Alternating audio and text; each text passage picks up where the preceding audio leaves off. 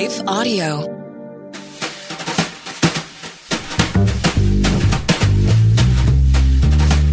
Welcome to Truth Tribe with Doug Rotheis, where we seek the truth about the things that matter most. Today I'd like to talk about in defense of fear and hate. The fear of the Lord is the beginning of wisdom, and knowledge of the Holy One is understanding. Proverbs 9, verse 10.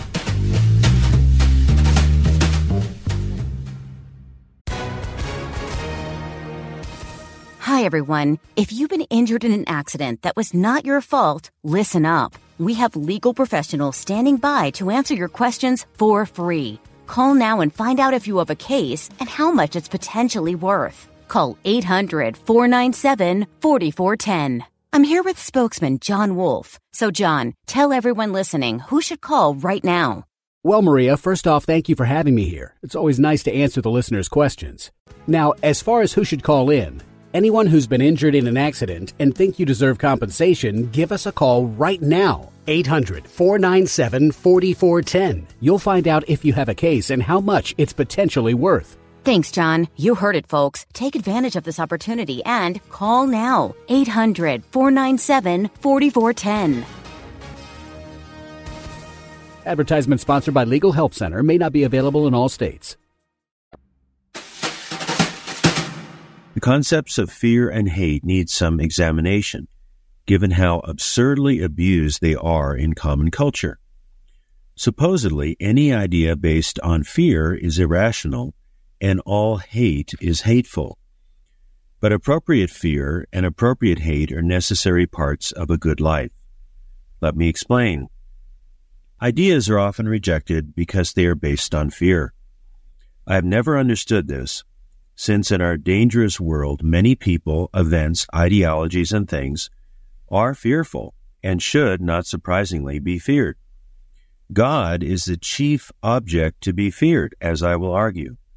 Ideas and people are also castigated for hate and for being haters. If you take a stand on traditional morality, for example, you may be hailed as a hater of those outside your heteronormative viewpoint. I sometimes sense hate in these denunciations of hate. But again, many things are hateful and should be hated. I will not give a detailed list, that would take too much time. A charming expression of sympathy in the southern United States is, I hate it for you. I'm going to argue against the age that neither fear nor hate are wrong in themselves. Neither is love always good in itself, since one may love hateful things, such as pornography or torturing animals. Fear and hate can be wrongly applied, of course. Those who hate everyone of another race or everyone of another political party are wrongfully hateful. Those who fear UFO attacks or the evil effects of fluoridation in water supplies are paranoid. Further, there are those who use fear to manipulate people against reality. For example, when Congresswoman Alexandria Ocasio-Cortez says that unless we take radical action immediately, the world will be destroyed by climate change in 12 years, her fear-mongering should be ignored. Examples of bad fear and bad hate, as well as bad love, could be multiplied at length. But on to defending good versions of fear and hate. Appropriate fear in a dangerous world. Fear is appropriate in a perilous world. I fear getting into a car accident and being thrown from my car or smashing my head against the windshield. Thus, I put on my seatbelt. I also fear falling off my bicycle on the bike trail, so I put on my helmet. That is when I remember, which is almost always. Fearing eye problems, I've had a few retinal issues. I am thus regularly examined by an optometrist. I consult medical experts out of fear, not because I want to catch up on their lives or make new friends, although that might happen. I encourage my friends to heed the same fears concerning their physical well-being. These concerns need not be hypochondriacal. They are examples of proper self-care of the bodies God has given us. And God does own the entire universe and own our very bodies. When I was in first grade, during the height of the U.S. Cold War with the USSR, the school conducted air raid drills. We clambered under our desks to practice avoiding death by bombs. How effective that might have been is quite another matter. People outside the country constructed bomb shelters. This was driven by the legitimate fear of a nuclear attack on the United States by the USSR. The country was on the very brink of war during the 13 days of the Cuban Missile Crisis in October of 1962. We may fear evils, which pose a threat to body, soul, and society, and act accordingly. But we may also fear what is good and act accordingly. In education, students worry about receiving bad grades from a good teacher. Their grades, at least ideally, indicate how close they came to attaining a proper standard administered by a fair teacher. So the fear of the teacher, in this sense, motivates students to do well, to avoid bad grades, and to achieve good grades. Instead of ducking under a desk to prepare for a bombing raid, students spend more time at their desks studying to avoid displeasing their teacher. I tell my students fear of the professor is the beginning of good grades. The fear of the Lord. Although it is anathema to a watered-down, subjective, feel-good, and gutless religion, we should fear God. The Proverbs tell us that the fear of the Lord is the beginning of knowledge. But fools despise wisdom and instruction, Proverbs 1:7. See also Proverbs 2:5, 5:12, 9:10, 15:33, and Psalm 111:10. You might get the idea that God is trying to make a point here through the scripture. The sage of the book of Ecclesiastes concludes his matchless receipt of wisdom with this: Now all has been heard. Here is the conclusion of the matter. Fear God and keep his commandments, for this is the duty of all mankind. For God will bring every deed into judgment, including every hidden thing, whether it is good or evil. Ecclesiastes 12, verses 13 through 14. We ought not fear God because he is evil, but because he is perfectly good, as well as all-powerful. He keeps score and judges rightly. In time and in eternity, we are accountable to our God, the Creator and Lord of the universe.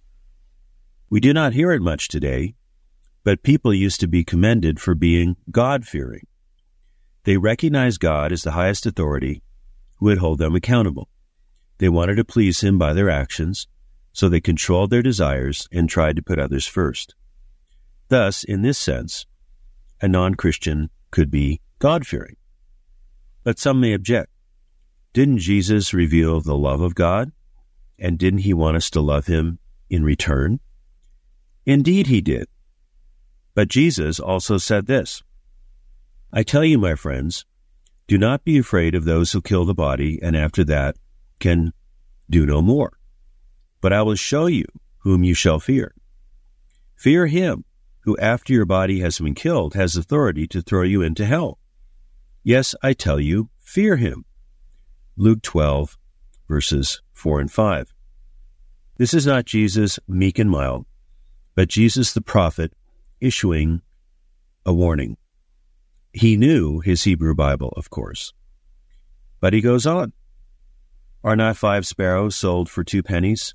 Yet not one of them is forsaken by God. Indeed, the very hairs of your head are numbered.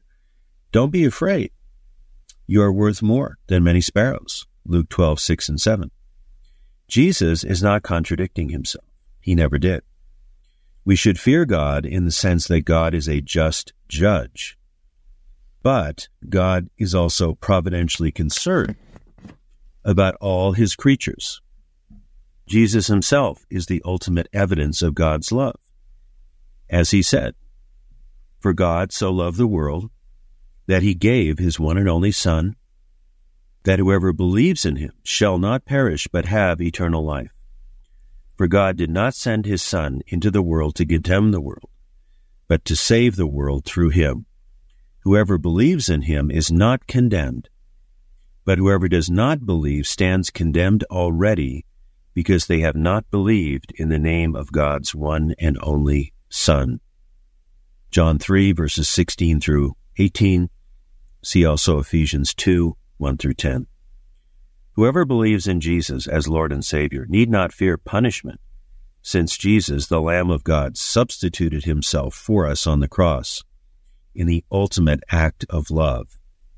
However, the Christian still ought to fear God in the sense that we do not want to displease God, nor do we want to stand before God on Judgment Day with many regrets. See 1 Corinthians 3, 12 through 15.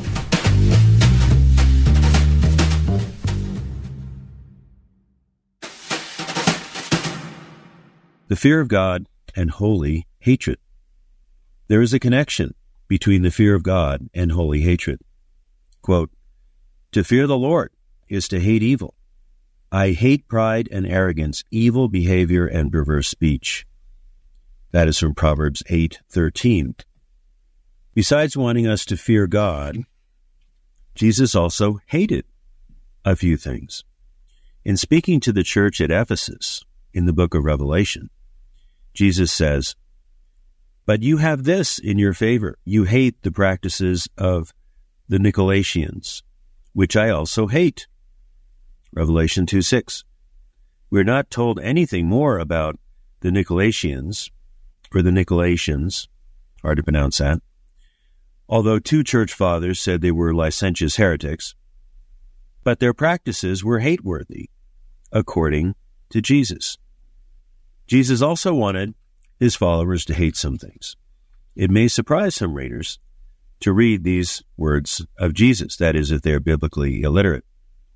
"If anyone comes to me and does not hate father and mother, wife and children, brothers and sisters, yes, even their own life, such a person cannot be my disciple.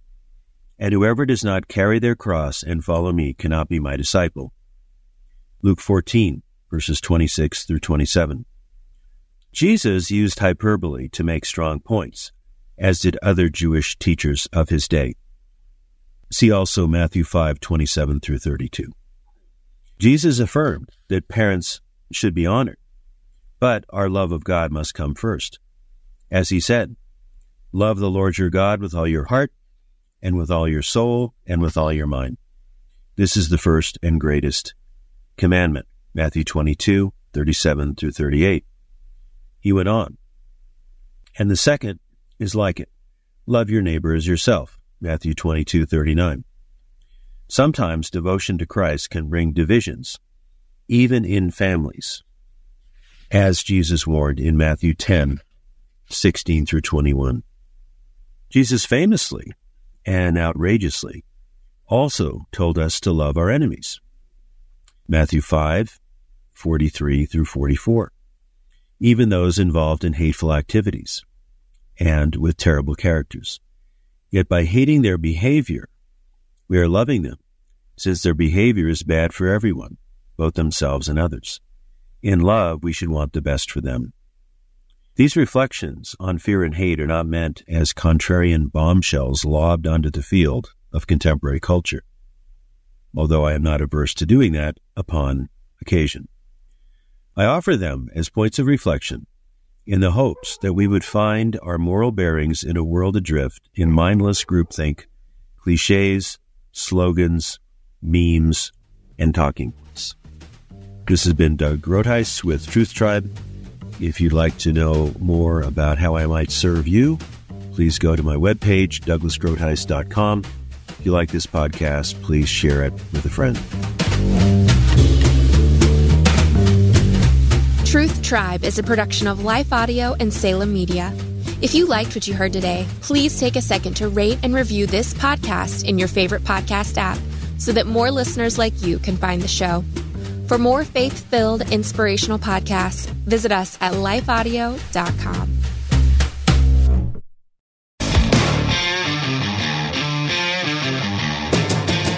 Hi, I'm Zach. And I'm Randy. And we're from Salty Saints Podcast. We're a theology and apologetics podcast. We hope to better equip you to be salt and light for your community.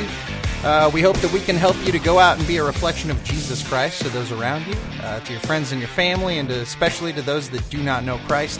To find out more, subscribe at lifeaudio.com.